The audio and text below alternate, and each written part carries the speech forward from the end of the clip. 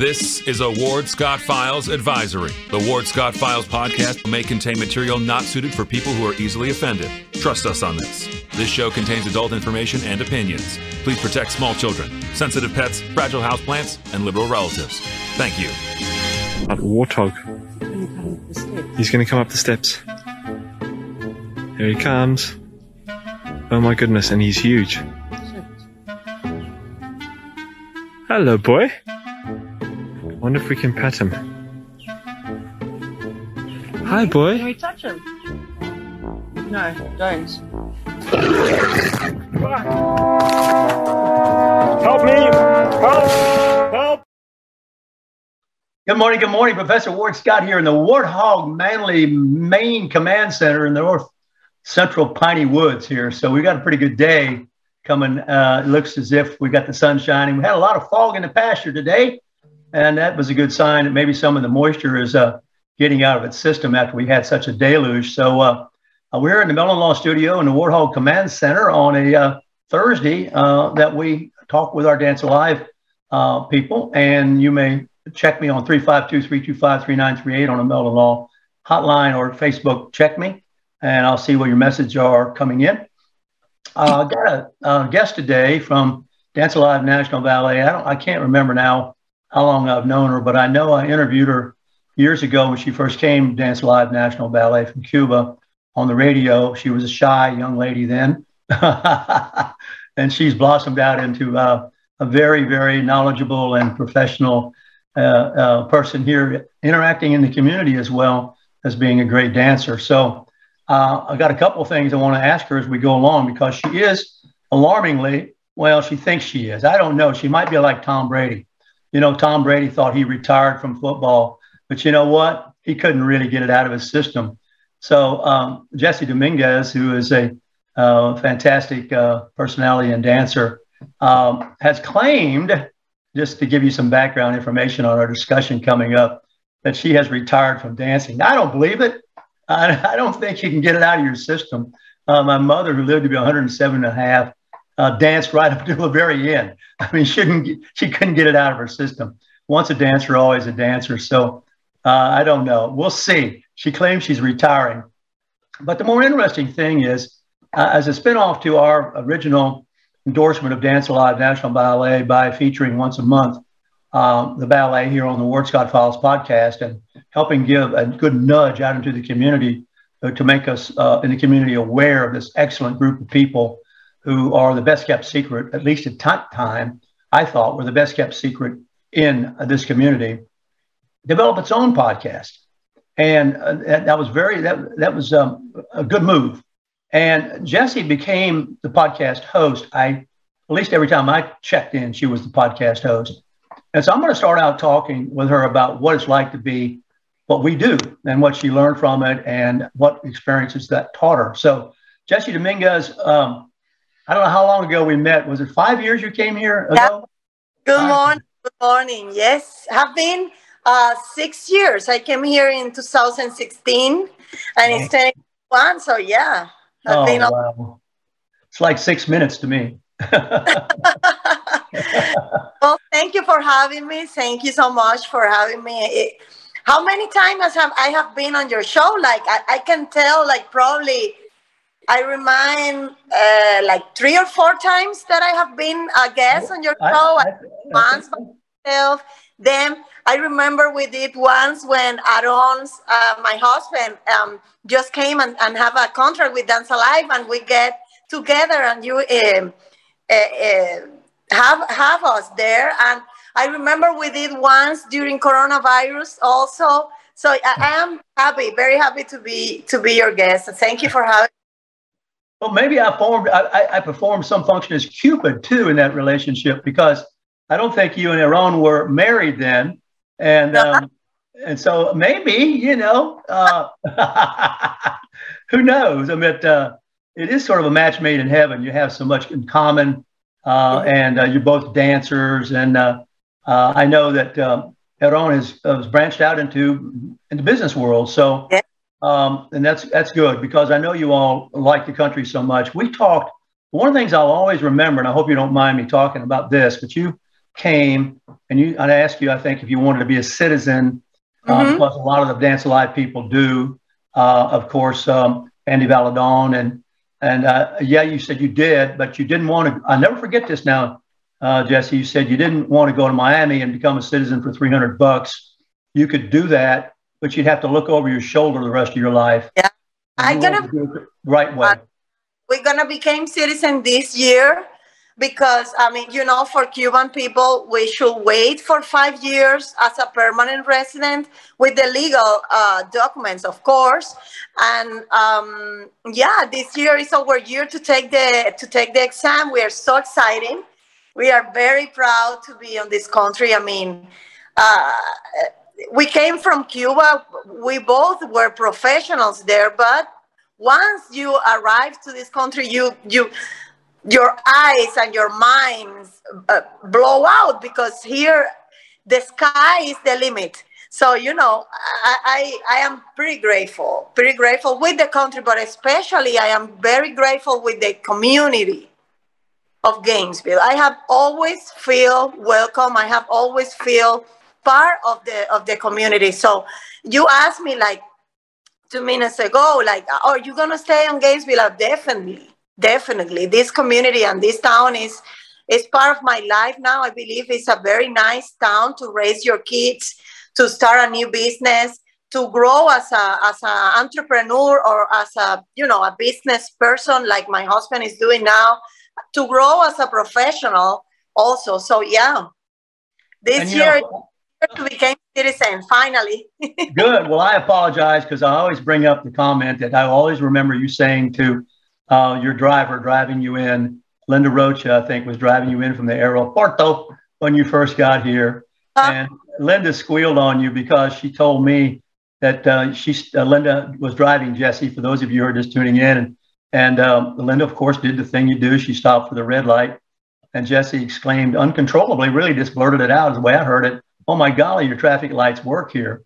And I've just, that's just been a benchmark for me that in a sentence says what you're saying, you know. Yes. You know, our infrastructure is still intact, even though there might be potholes in the road. The wrong light, it can get worse. It can get a lot worse. You know, believe me. And I've always remembered that. That was very funny. So, well, coming back to your question about the podcast of Dance Alive, that idea I start on June of last year. I became part of the promotion and marketing team of the business, and with Kim and I, and also Emily was involved on that. We came with the idea to create a podcast to talk a little bit about Dance Alive and about all the events that Dance Alive has, and the performance and the process during the rehearsal, because some of our audience have the acknowledge and they know that, oh, you rehearse for since 9 a.m. to 3 p.m. But some people don't know about that. The people think like you just go to the theater and do your job and that's it. And that's not right. So the purpose of the podcast will be like to create an awareness on the community about what Dance Alive do, and how many good things Dance Alive brings to Gainesville, and also how many people are involved on the Dance Alive process, because we see each other on the gala the other day, and you saw how many stars, how many people that have been supporting Dance Alive for so many years were there, you know, and that's mostly the purpose of the podcast. The podcast is called On a Stage with Dance Alive, and it goes live every Monday at 4:30 on Facebook and YouTube. And yeah, I am the host now. I am retiring, like you say. Probably someone else will replace me, and I believe like if they continue with the podcast, it will be awesome. People love it. The board members also like it a lot, because you can see it live, or you can wait and see it later when you have the time, you know? Right. Yeah, it has been fantastic. And Also for me as a host, I have the opportunity to know people that probably are gonna be in my life forever because of this podcast. You know, you became friends and you became close with leaders of the community, with people that are not involved in the art world, but they want to support the arts. And that's a beautiful thing. Well, I think you're right about Gainesville in this area. It's always been, there's so many different types of arts. And of course, I have a long period of time here that I've seen. We've had music, we've had painting, and I know your mother paints. I want to talk about that in a moment. You know, we've had a lot of creative people, and you know, I don't see any reason that it's changed very much. I want to talk about the arts with your mother, because I know that she presents at the Spring Arts Festival, and I think she's very popular. I think she's pretty good business lady too, because I think didn't one of her paintings get sold at the auction? Yes, it gets. Can you talk about that a little bit? I was so happy because Kim asked my mom if she can, you know, donate some arts, of course, for the auction. And my mom said, like, okay, let's find some beautiful one that represent us as a Cuban. And I prepared one paint that it was called Havana, like the capital in Cuba, and it was just little houses. My mom was an architect on the past, so her art is very into that, into the buildings and landscaping paintings. So we prepare a large piece, 48 inches, so very beautiful, and it gets sold like this. I am so happy. I am very happy. My mom has been an artist for her whole life, and since I came here in Gainesville, we came with the idea, okay, how can we be part of the Gainesville community also with the art, with the paintings, and we start getting into the shows, into the festival business. And yeah, she have been on the Spring Art Festival, on Downtown Art Festival. We're gonna do the Thornbrook Festival that is coming now in April 1st and 2nd.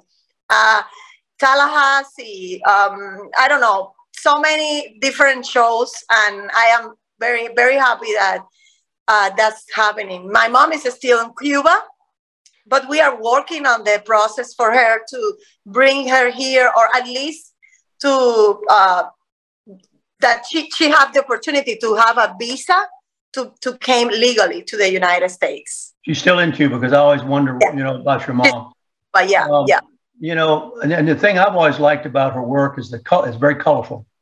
Oh, and yeah. Very colorful. It's folk art. It's folk art. So my mom is one of the principal women's folk artists in Cuba. She's one of the best on her generation.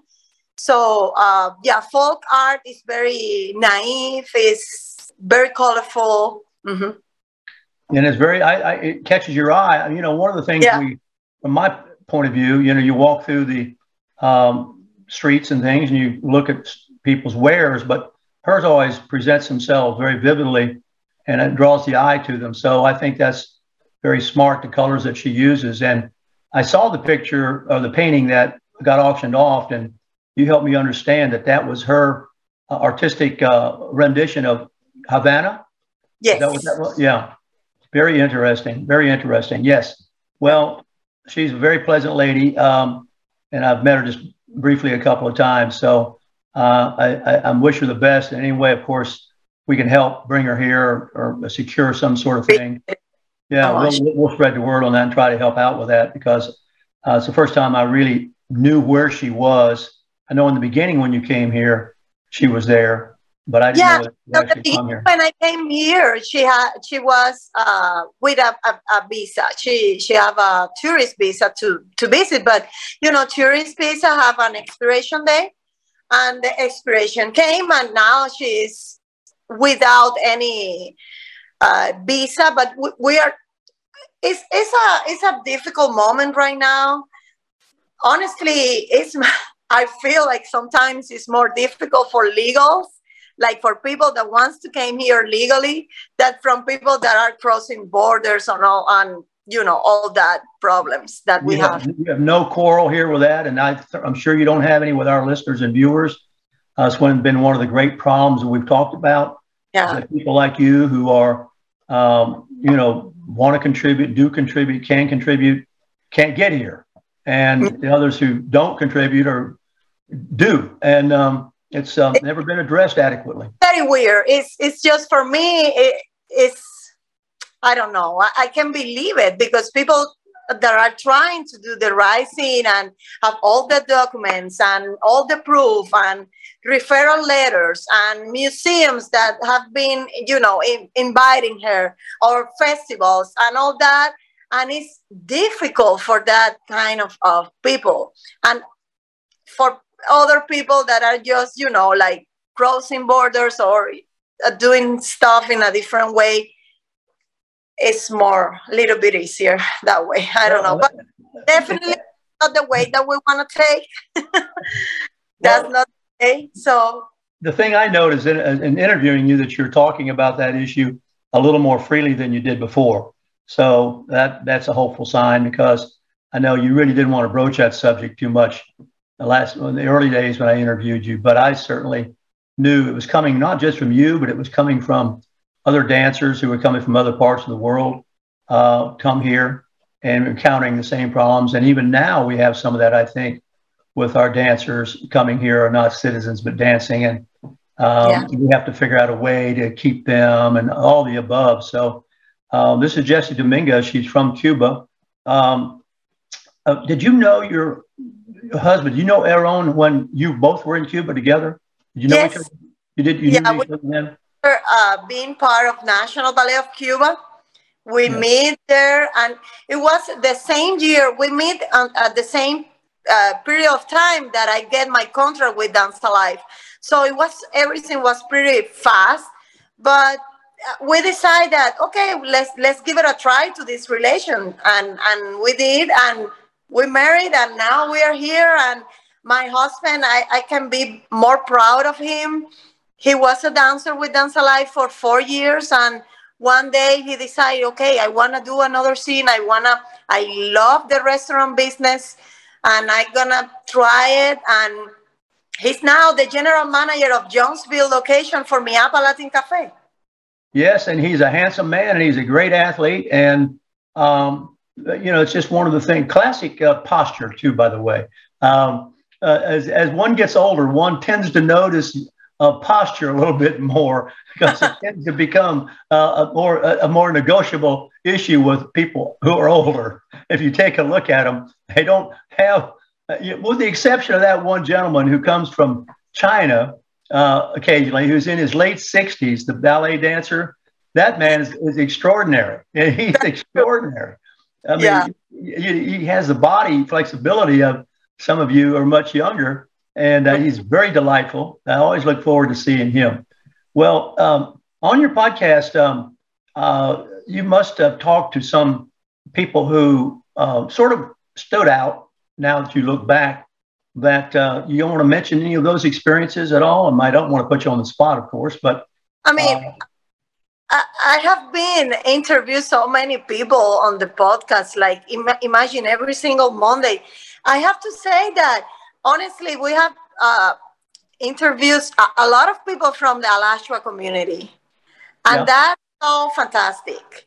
Dance Alive, that's part of the strategy. We want to grow, and Dance Alive wants to grow a little bit to Alachua, especially now that we have the Legacy Park that is perfect and is beautiful, and always have us and welcome Dance Alive in so many ways, for events, for performance. So we have so many guests: Joe Hancom, Mitch Glazer, Adam Bukhari, Dareen Weeby, Anna Olsisi. I can say, like, we interview all the stars from Dancing with the Stars of this year. We have them. Interesting. Telling the story, and talking about the journey during rehearsals and how they feel. So it have been incredible. Podcasts, I believe like podcasts are very helpful for business. And I will say, like, if you feel like no one is live with you in the second that you are doing it, don't worry. People are gonna watch you later. People, you can search the views that you have, and sometimes I am surprised. Like, okay, no one was live, but 30 minutes later we have like 100, 200 views. Oh yeah, so, yeah. It's 24/7, 65. Yeah, it's there. You know, let's talk about our upcoming performance, which is our last one of this season. Boy, I'm telling you, Carmina Burana, right? Have I got that correct? And it's going to have the orchestra. It's going to have the choir. Yes. It's going to have the dance. It's going to be. And it's just about sold out. I can tell you that because I've been over there. It's going to be a big event. That's great. Well, Carmina Burana, it's gonna be first time for me dancing this ballet, but Carmina Burana, I believe, is an statement of Dance Alive. You know, Dance Alive has danced Carmina Burana many times. And, well, we bring it to the stage one more time this year. And it's always very welcome from the audience. You know, we have live music, we have an orchestra, we have the chorus, and, of course, the dancers. And some students from Profile Studio, the pre-professional level students, they are involved also on the piece. It demands a lot of people on a stage. It's a beautiful, beautiful and meaningful piece. And I can say I can find best way for my retirement with this piece. It's peaceful. It's not so stressful. So Carmina Burana is going to be beautiful, beautiful. And we're going to dance Carmina Burana on the 25th at 7:30. That's a Friday. And we have also a performance on Saturday, 26th at 7:32 at the Phillips Center.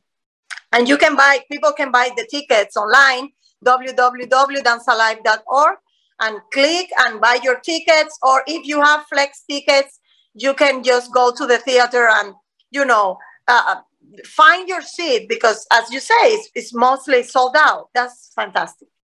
Well, if anybody wants to contact me, I can probably work out an arrangement for them to have a couple of flex tickets. But and if you want to contact me, of course, you can get me at wardscottfiles@gmail.com or 352-339-0337. But I'd say contact me pretty quickly, because you need to go over there and find a seat before they're all gone, which I think is a really great thing. But no, it is when you put all three of those entities together in the Phillips Performing Arts Center, it's really quite an event.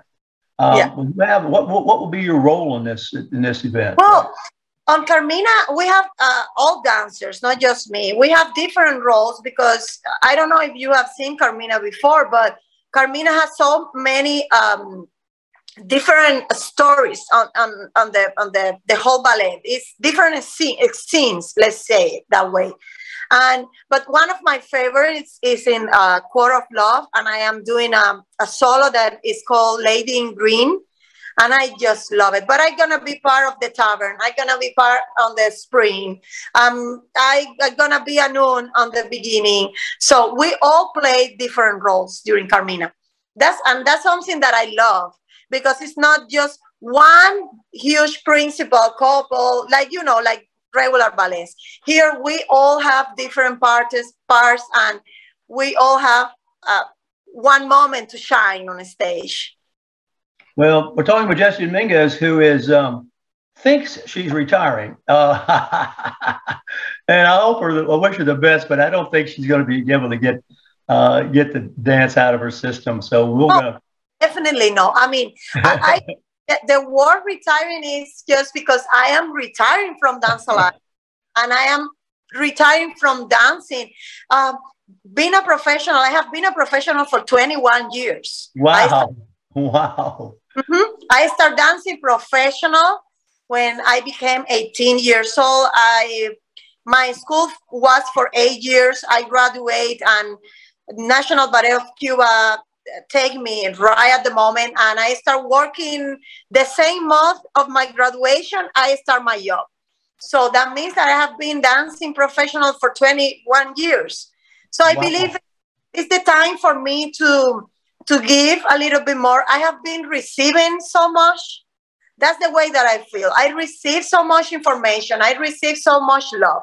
I receive so much acknowledged from my teachers, from my friends from Cuba, here when I came to the United States, from all the people from Dance Alive, Kim Toro, Judy, all the choreographers that have been working. So I have all that. Now is my time to give. That's the way that I feel. So retirement for me is kind of like just the war. I am retiring from Dance Alive. I am retiring from dancing a little bit because I am in a different stage in my life, and it's my time to give back. Well, that sounds perfectly reasonable to me, and I know that you'll stay active in this world of the arts, and I've stayed active forever. I mean, I don't know where I really got it from. Probably my mother, who was a dancer, and I don't know. I don't think you were with us yet in the Dance Alive National Ballet, but when she was 100 years old, I brought her to Dancing with the Stars. Yeah, I made her once. I remember. Yeah. And, she was a character because she danced with somebody that you would know. I'm not going to mention their name, but supposedly that person was a very good dancer, and rightfully so. But then there's my mother's standards, and they danced to Elvis Presley's "You Ain't Nothing But a Hound Dog." And my mother came back and whispered afterwards to me that her partner wasn't very good. I said, mother, come on now. And here she was 100. And, that's just my mother. I mean, that was the way she was raised, to be as good as she could be. My father played in a dance band, and his mother played the piano, and they played. We have a big river here. I'm sure you know about the Mississippi River. And my father was a young man. They lived on the Mississippi River, in a town on the Mississippi River. And my grandmother, who was blonde-haired and blue-eyed, played the piano, and my father played the saxophone and the clarinet. Wow. And they had a dance band on a riverboat, big paddle wheel riverboat, that you see going up and down, and they have it now in New Orleans. But boy, it was a jazzy. They played a lot of jazz, and so it was in our blood, And my mother and father met at a dance at the college at the University of Illinois, and they won the dance contest as the mother and father pair. I mean, well, they were just dates then, and that's how they really connected. Is they thought each approved of the other's dancing ability. Let's put it that way.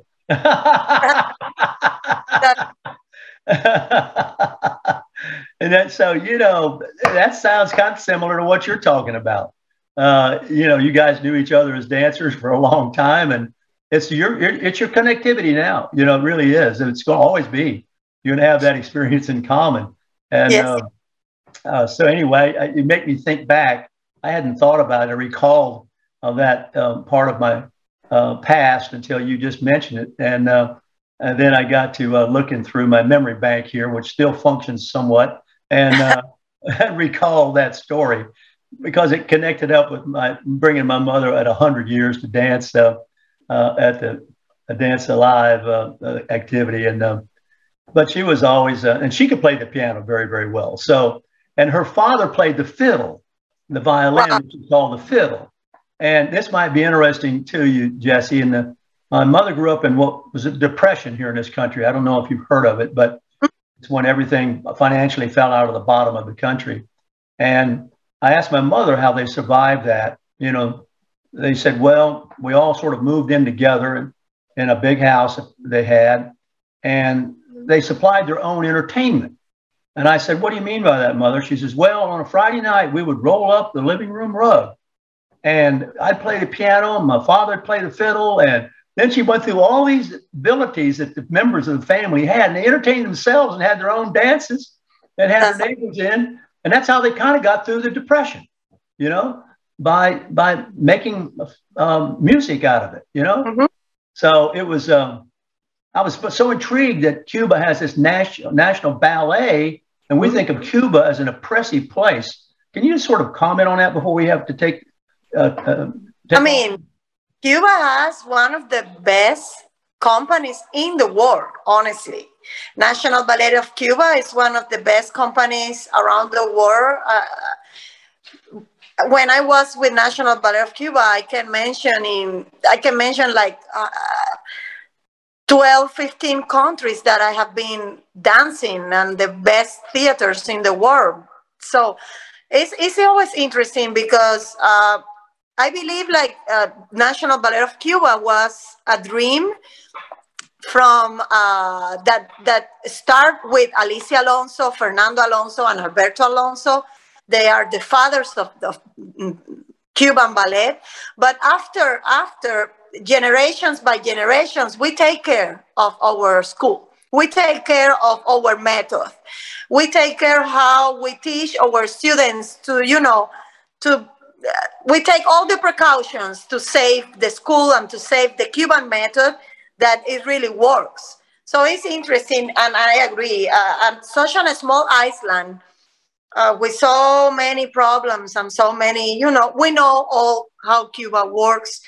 And unbelievable that you have such an amazing ballet company there. I agree. Fantastic. Well, Jessie, we'll see you again, of course, around town, as we say. Yeah. And it's really feel fortunate to have gotten to know you and respect you and what you've done, and wish you the best in the future. And thank you. You've been a really big asset to the Dance Alive group. And I have to credit Kim Tuttle for being able to recognize talent instantly and be decisive about it and attract you all here, because as you say, you've danced all over the world. You could continue if you wanted to, I'm sure, dance anywhere you wanted to in the world, but you come here, and that's one of the really great gifts you've given us. So you've already really given us back an awful lot. Thank you. Talking to Jessie Dominguez here. We're going to have to take a break at the bottom of the hour and let her get along with her life today. We really appreciate her coming by and talking with us about Dance Alive, National Ballet, and herself, and where she's from and where she's headed.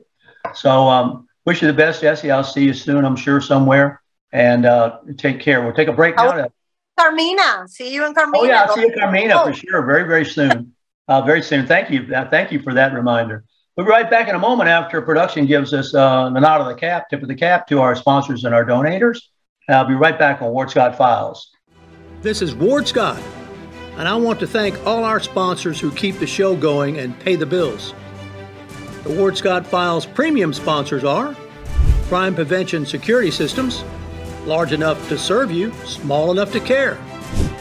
The Ward Scott Files gold sponsors are On the Spot Dry Cleaners, Okita America Martial Arts, R&R Construction, and Style Cuts. If you are interested in promoting your business on the show, you can visit our website, www.wardscottfiles.com, and click on the Advertise Here banner on the right side of the page, or call my friend Freddie at 352-284-3733. Again, thank you to all the great businesses that support the Ward Scott Files. And remember, if you like the show, thank our sponsors and support the businesses that support us. If your brains were lard, you couldn't grease a small frying pan. To call you stupid would be an insult to stupid people. Achtung, Achtung, the papers are not in order. Step out of the line and report to the inspection station. We are going to search your belongings. Mach schnell! That warthog. He's going to come up the steps. Here he comes. Oh my goodness, and he's huge. Hello, boy. I wonder if we can pet him. Hi, boy. Can we touch him? No, don't. Help me! Help! Help! All right, welcome back to Ward Scott Files. Professor Ward Scott here in the Manly Warthog Command Center inside the Mellon Law Studio, inside the Piney Woods of North Central Florida, which is, in case you haven't checked lately, God's country. Just had a great conversation with a wonderful lady Jessie Dominguez of Dance Alive National Ballet, whom I first met, 6 years ago when she first came here from Cuba, where she was a member of the Cuban National Ballet, which is one of the best in the world, ironically. And that's going to be my theme I'm going to use to segue into my other half of the show today, is how out of oppression can come beauty. And I've covered that theme already with the great piece by Janis Chomain or Lawrence Dorr, which was his nom de plume, the Brandenburg Concerto, which is a magnificent, magnificent story. Janis was nominated for the Pulitzer Prize, and he was a well-known artist and writer in Hungary when all the chaos broke out in his time, and was dragged into that against his will, of course. First was forced to fight with the Germans and then escaped them, and was forced to fight with the Russians and then abandoned by them, and then pursued by the Russians after the war to be taken out or taken down because he was an intellectual. And all intellectuals had to be locked up because they were had a questioning mind, an inquiring mind. They were capable of disapproving perhaps of a government doctrine, and they just couldn't have that. And so he worked his way out of East Europe in through England and eventually to the United States, where I had the very good fortune of getting not only to know him, but be practically a member of his family. Once upon a time, he married a lady he met in England, and who came here to the States with him, and she was head of the occupational therapy department at the University of Florida Health Center. And he lived on with his family on what was then Mr. Buchholz's property, the retired educator, which was out on Rocky Point Road, which is quite a large piece of property that goes all the way down to Paynes Prairie.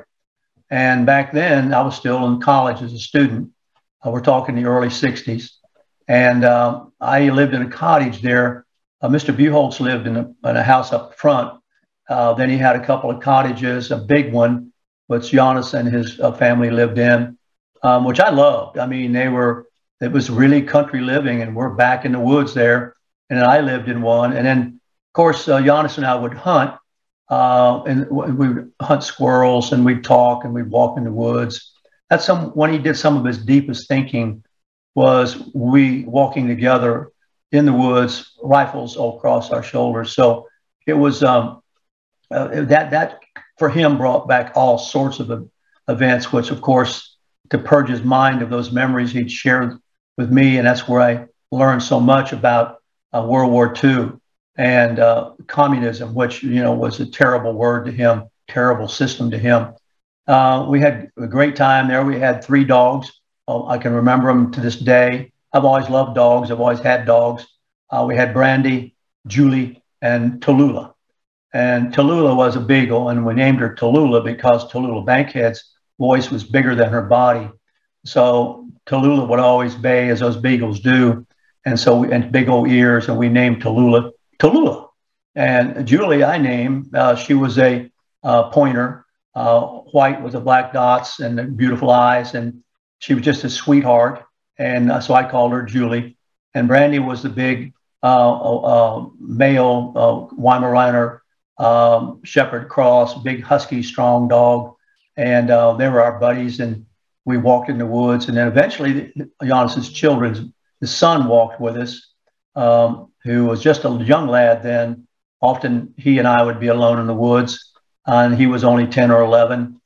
He grew up to be quite a man, very successful entrepreneur. And I was so pleased to see that he escaped all the hardship and torment, along with his sister, Sabette, that his father had to go through in Europe. So out of misery, there can come beauty.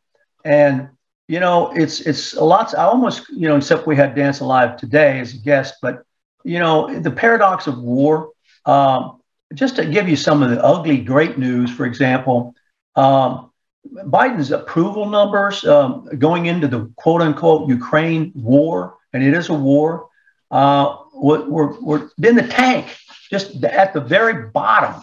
And all of a sudden, he's got 45% approval.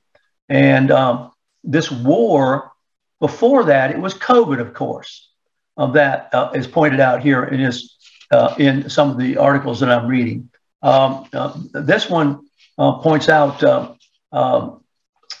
this was written by one of the Breitbart writers, that now the media has been having to use, and this is sort of a sad commentary on how our media works, but it dragged out COVID, and it kept, all these updates and this hysteria going on, and you don't hear anything about it anymore. Although occasionally you'll pick up something about COVID, but of course we have now got this Ukraine situation, and the Democrats. It's going to be interesting to see, what this does. It gives them any kind of bump at all in the midterms coming up.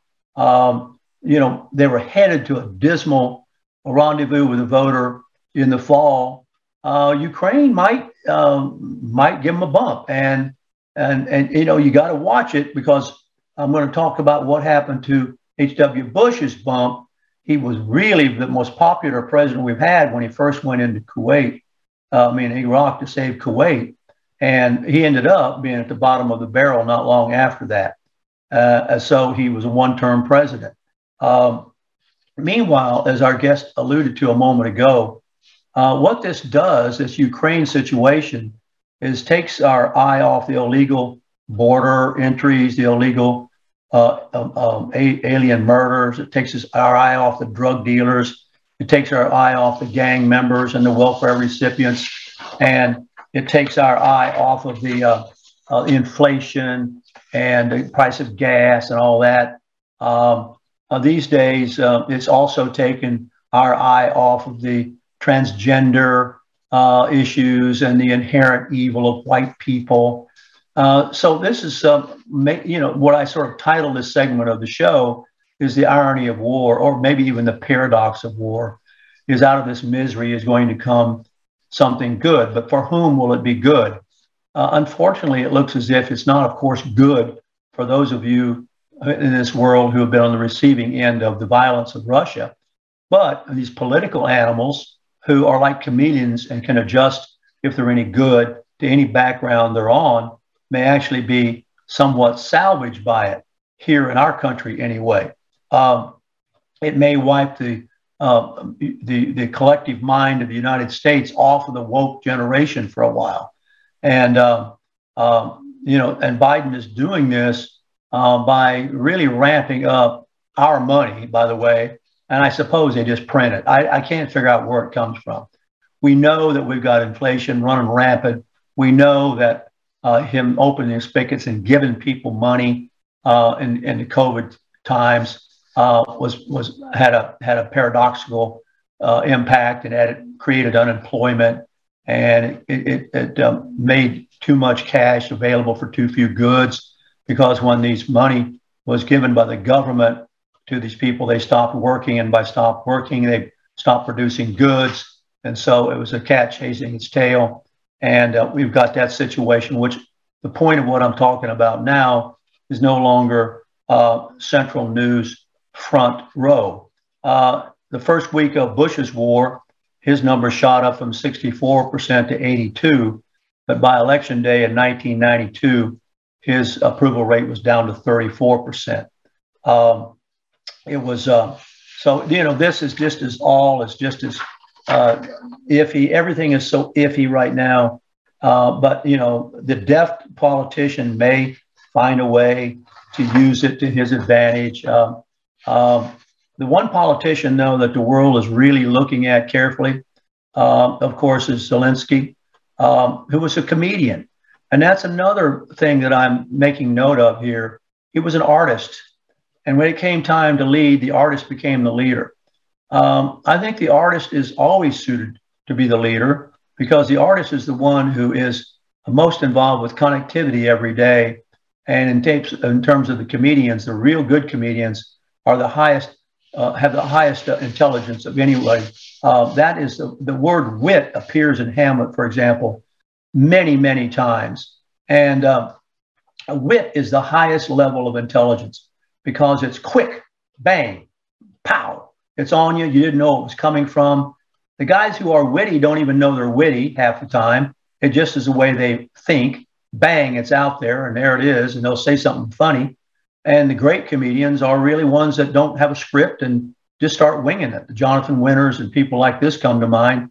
But this guy was a comedian, obviously very, very bright before he was pressed into action as a politician. And so he has the intellectual ability, if you consider the truth of what I'm saying, that wit is the highest level of intelligence. The word in Hamlet is very funny. The brightest guy in the play really is probably the one gravedigger in Act 5 that is digging Ophelia's grave, or he's able to outwit Hamlet even.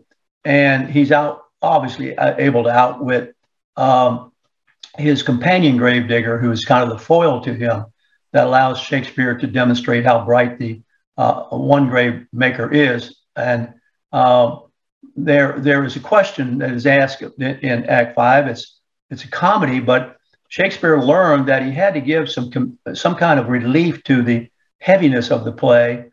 King Lear didn't do that, and King Lear became almost insufferable for an audience to watch because it was so sad, and there was no relief from the tragedy, if you will, and the sorrow. So Shakespeare didn't do that with Hamlet. He broke it up in Act 5, which is really a tour de force, and he has it with the grave makers making Ophelia's grave. And a couple of questions come up. I'm doing this from memory now. I don't have the script in front of me, but Hamlet doesn't know much about the grave maker's job and who they're digging a grave for. He's just escaped from the clutches of Fortinbras, of Rosencrantz and Guildenstern, who were going to take him to the King of England to have him killed. And Hamlet got away. And so he's coming back, and he comes upon the grave makers making Ophelia's grave. And they pun on the word lie. Whose grave is it, sir? Mine, sir. When Hamlet said, well, it's not yours. And he says, well, it's mine. And he says, well, you don't lie in it. And they pun on the word lie. And of course, what the grave maker is saying, and this is my point also about how art gets created. I mentioned one time that the great gospel songs of Black folks were born in, for the most part, in picking cotton. And a way to alleviate the arduous task of picking cotton, you sang. And that became a way in which you endured what you were doing. And the gravemaker makes jokes, and that enables him to endure what he's doing. And Hamlet, they pun on the word lie. Hamlet asks how long a body will last in the earth. And the gravemaker tells Hamlet it will last 7 years unless it's a tanner's body, and a tanner will last 9 years. And Hamlet asks the gravemaker, why will a body, and then the gravemaker says, if it's not rotten here before it gets here, and he's punning on the moral decay of the kingdom under Claudius. And so Hamlet says, well, why was the tanner last 9 years and the average body lasts 7? And the gravemaker says, well, your water is a sore decayer of your whoreson dead body. And the profanity is whoreson, son of a whore. Because you see, in a Christian society, to be a woman involved with sexuality outside the marriage would make you, of course, a prostitute or a whore. But so it becomes a profanity in the play, your whoreson dead body. And see, everyone has fallen from grace in Christianity. So it's become for the gravemaker an adjective, whoreson dead body. And so Hamlet says, well, how come the tanner will last 2 more years? Well, a tanner is a man who uses his hands, my friends, to waterproof leather. And in so doing, of course, what the gravemaker is teaching Hamlet is that when you waterproof the skin, which is the leather of a saddle or something else, you're also waterproofing your own skin. And that becomes a big joke that a tanner will last 2 more years in the grave before the water rots him, if he's not rotten before he already gets there. So this gives comic relief to the tragic ending of the story. So we have the same thing here in Zelensky, who has got the world upon his shoulders right now and has really become the most extraordinary president in the world. Now, this is something that we're noting. He's not flinching. He's not backing down. And I said before, if you want to understand the dynamics of our Civil War and why the South fought so hard, is because their country was invaded by the North. The South was its own country. And what the South would have settled for here in our Civil War was a zoning issue, if you will. Why not zone part of our country? I still wonder about this, agricultural. And why not zone part of our country industrial and have them live together? We do that in cities, do we not? Although you can see what's happening here in Alachua County, the city is taking over the countryside. That's a big mistake. What we should do is balance the two. We should have a lot of agricultural parts of our country because that's how we have food. That's how if all hell breaks loose and we lose the ability to exchange material goods and then use the money to buy the food, we can still grow the food if we haven't destroyed all the rural countryside. So the South argued that. Why not just rezone it? No. One size had to fit all. One size had to fit all. And so the North invaded the South. It invaded the South with a shot heard around the world at Fort Sumter. So we have the same thing here. And Lee became a fantastic leader. You have to understand that these guys, Lee and Grant and all these guys, they were classmates. They went to school together. They sat next to each other in classrooms. So Zelensky, these guys are all from the same kind of DNA. But by golly, they want to have their homes, the right to have a home and the right to have an economy the way they want to have it in their zone, in their world, and have self-determination. And if they want agricultural community, they get an agricultural community. We're fighting that very fight right now with single-member districts in this county, right here. Those fools, it's downtown, Cornell and those guys, want everybody one size to fit all. And we're going to see if we have any remnants of a voice left whatsoever when the single-member district thing comes to conversation. So Zelensky is kind of the proverbial canary in the mine shaft right now. He is being watched, ironically, by the cancel culture, which is cancel all of dissent in our country, but hasn't canceled it internationally and has been canceled, as I said, by Russia. And it is one of the great ironies of what's going on right now. But you have to realize this thing just didn't happen overnight. Before Biden became president, Putin had been conditioned by the Obama-Biden administration to see us as weak. When Russia seized Crimea in 2014, we didn't do anything about it. We put modest sanctions there, and we refused to arm Ukraine. I mean, come on. And Putin's attacks on civilians during Syria's civil war, which started in 2015, we only lightly sanctioned the Syrian leader, lightly sanctioned. We let Putin run around loose over there. And then once Biden becomes the president, what does the fool do? He discards our most powerful geopolitical advantage. Karl Rove, whom I usually don't pay much attention to, is written about this. And he's expressed these ideas, and I think he's dead on, and you do too. Our powerful advantage, which Trump built up, was our energy independence. And the first thing Biden did when he got in there was destroy our energy independence and our geopolitical advantage. He canceled the Keystone Pipeline. He halted leases for drilling on federal land and waters. He restricted access to capital for oil and gas companies, and he piled on the regulatory burdens, okay? My golly, Putin had to see this and say, what is wrong with those fools? What is going on with those idiots? Heck, they're putting themselves in my hands. I'm the one they're going to buy the oil from. And then, of course, Biden, embarrassingly, goes down to Maduro in Venezuela and tries to buy oil from them, and he can't supply the oil. And we got our own oil here, for God's sakes. So Biden knew all that. And Biden never really did much with the defense budget. He gave it a 1.6% increase, but after inflation, it was actually a decline in American defense spending. And Biden had to have sent a signal to Putin, hey, these guys aren't committed to any kind of military strength. And they're ambivalent. They're biting themselves. They're cannibalizing themselves at home. They're arguing over matters that are totally irrelevant, wanting to rewrite history. And who's going to rewrite history? History's history. Why do they dwell on that? And perhaps, though, the thing that really tipped it off was Biden's behavior in surrendering in Afghanistan. And no doubt, not only were we here in this country astounded by that, to leave all of that equipment, which we paid for, out there in the sands to the enemy, to the Taliban, abandon it to the Taliban.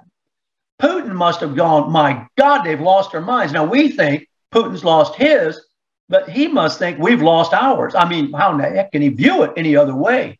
A Washington poll, according to the numbers that Rove is presenting, February 24th, if the Russians invaded Ukraine, it found that only 36% of Americans said Biden was a strong leader, while 59% said he wasn't. So now the numbers for Biden have come up somewhat, and we're wondering, is this guy going to use this after he set up? It's awful. You couldn't write a script any better than this. Biden sends a message out we're weak.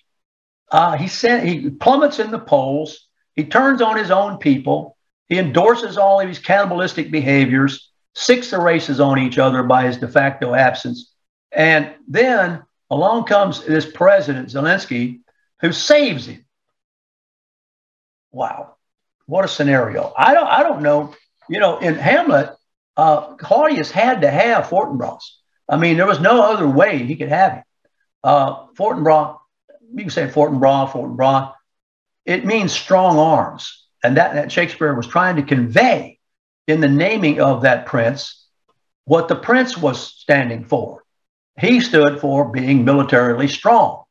So you've got to take a look now at whether or not there are some paradoxes here, because I've spent some time last evening studying all this pretty closely. From what I can tell from the military strategists, is the next 10 days to 2 weeks are going to tell the story. Whatever happens there in the next 10 days or 2 weeks, we're going to know the size, the speed, and the depth of this war, which is being called by Daniel Henninger World War II and a half. It is, we don't know really yet the effects of this massive scale of powerful messaging that we're able to send now through our video means and our instant messaging system. As I did yesterday, I shared with you images that were sent over a secure messaging system to me from somebody who was in those barracks that you saw that were in good shape, and then you saw after they'd been hit and bombed by the Russians. That was fresh off the battlegrounds, that sent to me immediately, and I shared it with you yesterday. That was all possible because of these internet systems. So maybe they've been over here they've been used to punish people like us for saying things that don't go along with the popular narrative of elections and violate, therefore, quote unquote, this ill-defined community standard stuff. And yet out of this may come something positive. So I'm still trying to go back to my theme for this half hour, that out of there never was this is the sailor's adage, there never was an ill wind that didn't blow somebody a good. That is a sailor's saying. There never was an ill wind that didn't blow somebody a good. Have a great day. Warthog Command Center out.